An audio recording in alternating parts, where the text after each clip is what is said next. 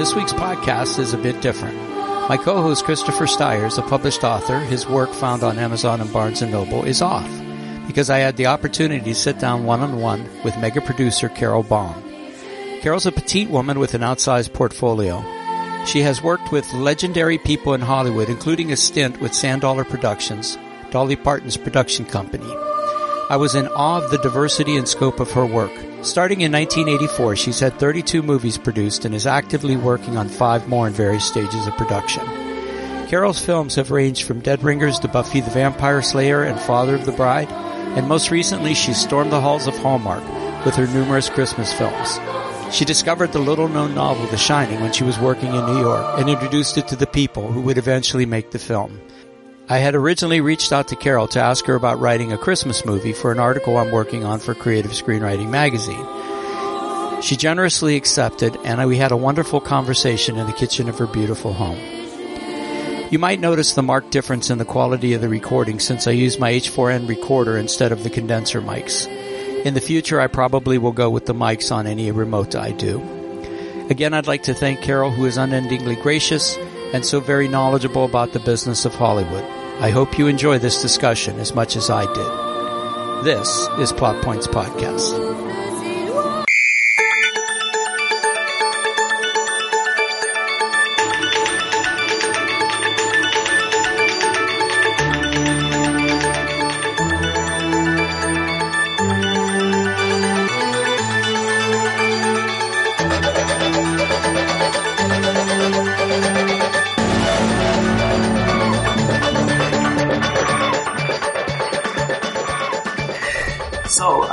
Thank you for seeing me. I really appreciate it. And you have an amazing filmography.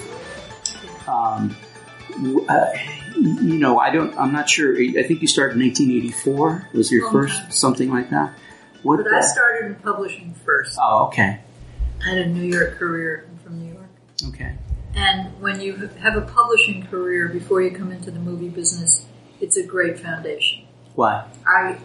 Because you're reading manuscripts before anybody decides whether they're good or not. The galleys and stuff like that. No, manuscripts. Oh, manuscripts. Okay. Before they've even been accepted to be published, so you're making a decision based on nothing, based on your own sense of what's commercial or not commercial. And I worked for Bantam Books and Random House. And the stuff would come in from agents in a box. I don't know what they do now. I guess they don't have those boxes anymore. And so my job as a reader, that's how I started, was to say, this is publishable, this is not publishable. And things would get to the next step. So that skill, which I developed for years in New York. This was, in New York, right? In New York, really served me well when I came out here. Because people are afraid of books here. So you're sort of ahead of the game if you know how to decipher a manuscript and know whether it's good or not. And I found hot off, and not an agent's desk, a publisher's desk, a copy of The Shining. And I brought The Shining to my then boss, the producer circle, and they bought it. It became The Shining. So by the time I came out here and got my first Hollywood job, I had that under my belt. And that gave me a sense of who I was and what I had to contribute. And it was literate, that I always was writer-oriented, which was a skill that you learn when you're reading manuscripts and novels.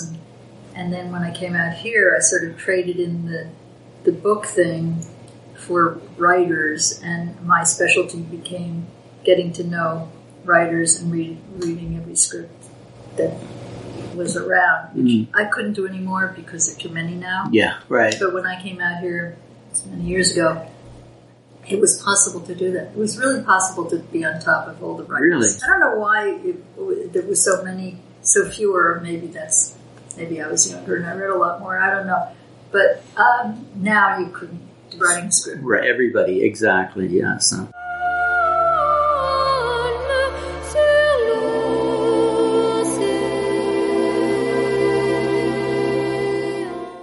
So why did you come out here in the first place? Well, my husband had a movie going called Carney, which which he wrote. The original movie. And it was time to expand. I had, after publishing, I had a couple movie jobs in New York. And they were movie jobs in New York. It wasn't right. Time to do the California thing. And he was told by his agent that if he wanted a career as a screenwriter, he needed to come out here. Together, we decided to move. It was a very big deal, very hard. If you're a real New Yorker, and I am, very hard to come to the suburbs. Completely different, right? Yeah, very, very different. And I had 2 little kids at the time, so I'm amazed we did it. It was something. It was a big deal. Do you miss? I mean, you still miss it all the time. Yeah, I can imagine. And my best friends are there. Any thought about going back at some point? Too cold. I'm cold today. Yeah, it's cold. Now the weather, which I do miss. I miss the seasons changes and all that stuff. The snow. We talk about and the leaves, but the winter, January, February, March. Right. By the time it gets to be March, you want to be someplace else. I don't think I could tolerate that anymore. Yeah. I mean, this is nice. Yeah. This is a nice lifestyle. It's hard to beat. Who can complain about it? Yeah.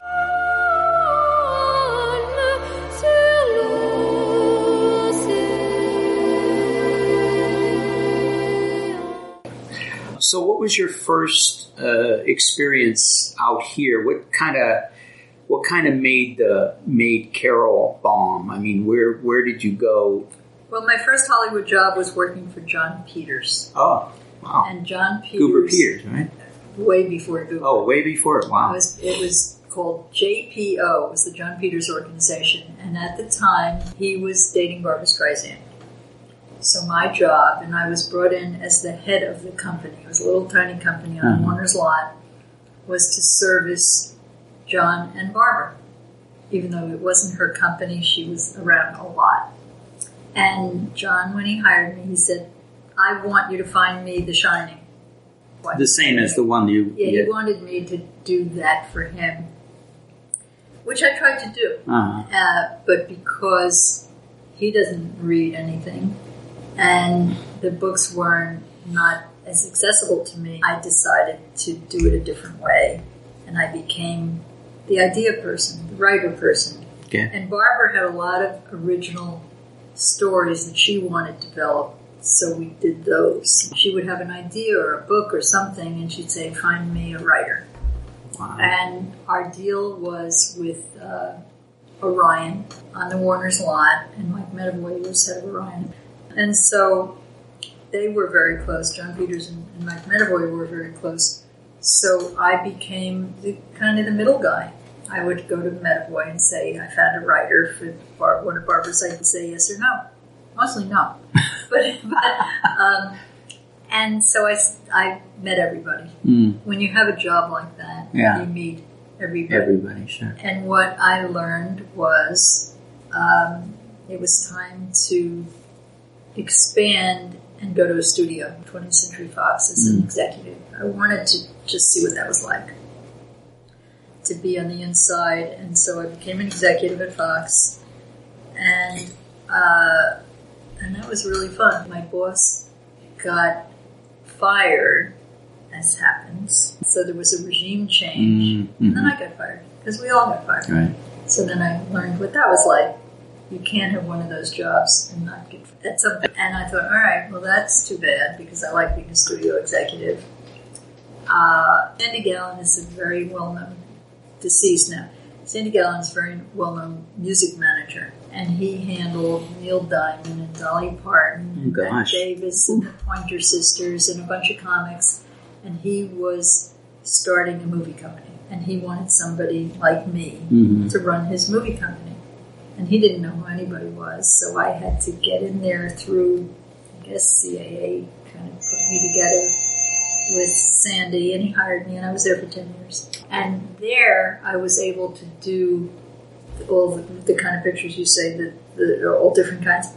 Yeah, there you have an amazingly diverse resume. Well, at Sandollar was a very plugged-in company, because we were represented by CAA, and because Sandy had all those clients, we got a lot of attention from them. So material came. I didn't have to go chase it. Was this Michael Ovitz at the time, the head of the? Ovitz was our agent. Gotcha. He wasn't our agent, but Ovitz was your part of our life. Wow. And it was Dolly Parton and Sandy Gallen's company. And when Dolly went into CAA for a meeting, Mike Ovitz and Ron Meyer were there at the table. So I just took it for granted. I thought, well, this is what it's like. Yeah. And it's not what it's like. Yeah, no kidding.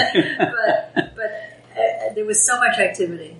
There was so much material. We had access to every best-selling book.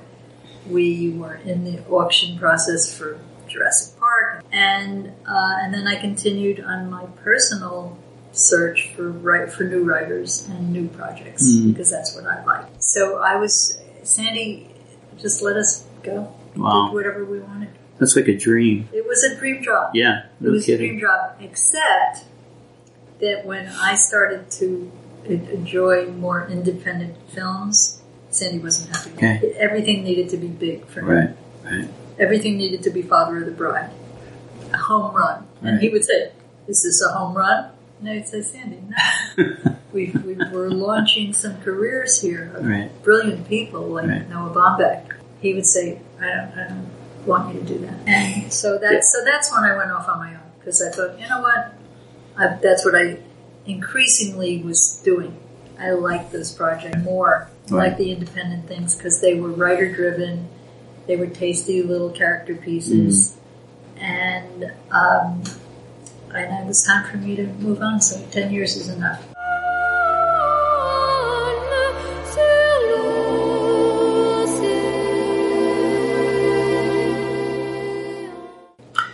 Do you think, I happen to adore producers who love writers, obviously because I'm a writer.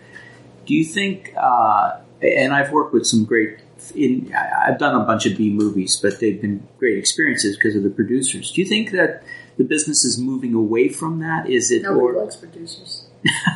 Nobody likes producers. Why? We don't get any credit for anything. That's probably it's true. It's really, the studios now doing the big pictures take over everything.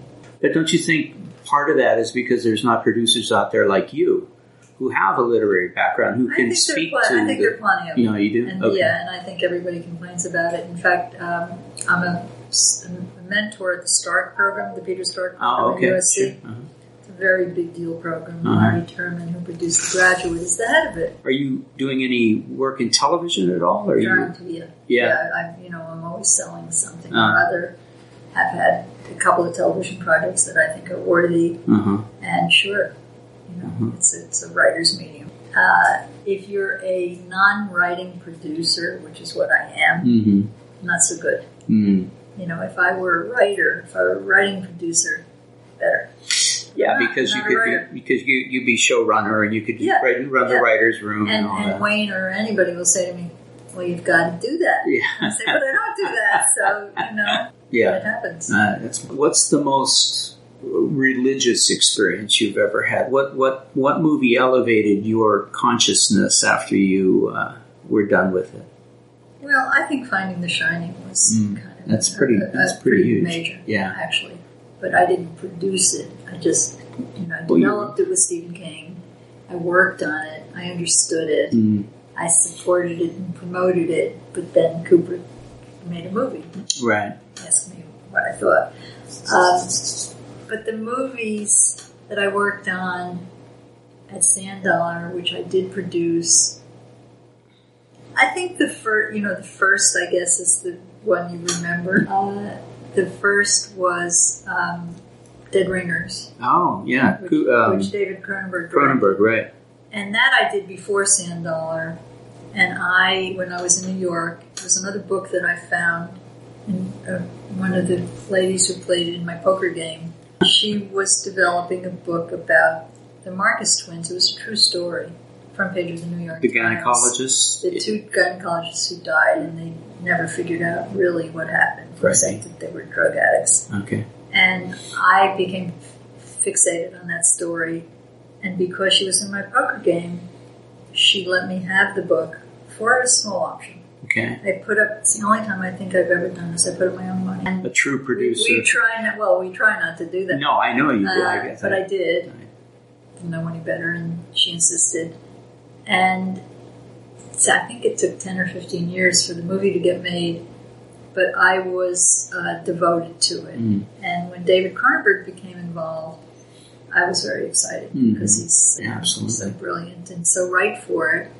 But then another years came and went because he couldn't get the financing for it because he wasn't David Cronenberg yet. Right. So it wasn't until he directed The Fly, which was a huge commercial success. Love that movie. Did they let him do, well, what do you want to do, David? And he said, I want to do Dead Ringers. So that's what happened. Yeah, that does happen a lot, right? You get famous. You get to have a big movie, and then you get to do your labor of love. Right, and this was his labor of love. It was Dead Ringers. And Dead Ringers, yeah. And so it's my labor of love. I think. Yeah, it's a damn good movie. Yeah, I remember it's so. I mean, he's quite a visual artist, but he also knows how to scare the bejesus out of you. He certainly does. Yeah.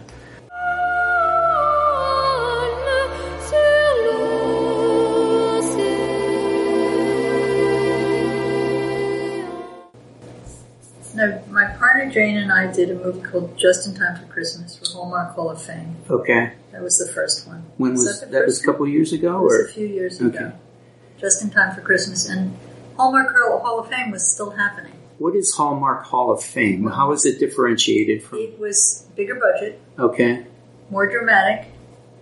It wasn't the romantic comedies that the Hallmark Channel does. Okay. It was a piece that could have been a feature. Could have been a regular feature. They wrote it as a feature. And I don't even remember how I got it to these people. Where did it come from to you? It was an original script given to me by an agent named Steve White. Do you know that name? No. Steve White used to be Warden White, and he was a very active writer's agent. And I've known him for years. I think that's how it happened. That he gave me this original script. I thought it was terrific. And somebody must have said to us, go to Hallmark Hall of Fame with this. Sometimes I don't remember who. We made the picture. It happened very quickly. Like we sold it in April and it was on the air in October. It was very fast. And then they said they wanted to do 2 more with us. And I thought, okay, this is nice. This is easy. So that was your first? So that was the first one, and that was very good experience. Mm-hmm. And then my partner, Jane Goldenring, had made a couple of them on her own. Mm-hmm.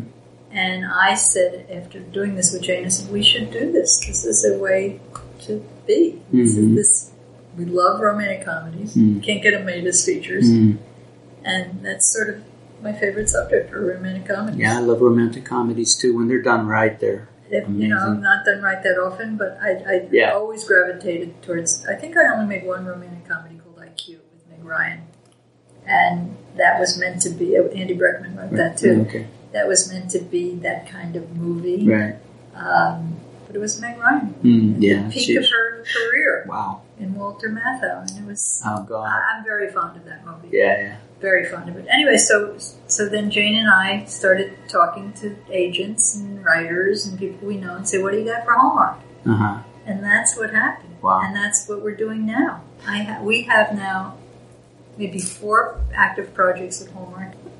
You mean in production or to move into? It's just they're in development. Okay. So who knows? Who knows what's really going to happen? Right. You just don't know. Sure. One is in the notes phase, which we're talking about right now. One, the writer-director is about to start writing. It's from a book. Okay. Christmas in London. So nice. Maybe we get to go to London. Yeah, see your son. Maybe not. And the others are, one's an idea and another one's a script. And you don't know whether they're back burner. Sometimes this is what people say about Hallmark. You could sit around for a year and then they'll call you up and they'll say, we're making it tomorrow. Oh, my gosh. That's kind of the way what happens. They don't know. You'll hear that they have all their holiday movies ready, and then you don't try to sell them anything, and then all of a sudden they're free. Aren't they doing like a Christmas movie a week or something like that? More than that. Oh, really? I mean, last year they made like 90. I don't know. They made a ton of movies, not all of them Christmas, but holiday. So so if you have a script, for example, which we have, and it has no holiday, we'll turn it into one. Oh. Valentine's Day, Christmas, okay. Easter, whatever it is, the movie has to be, because that's how they promote them, and that's what they are. Right. And their Christmas fair is, every week, you know. Well, that sounds like a good place. Don't get me wrong, I love Hollywood, you know. We love it. Yeah. You couldn't do it with all the crap that you have to deal with if you didn't love it. So, ain't it grand? So, okay, well, I'll let you go. Well, this was fun.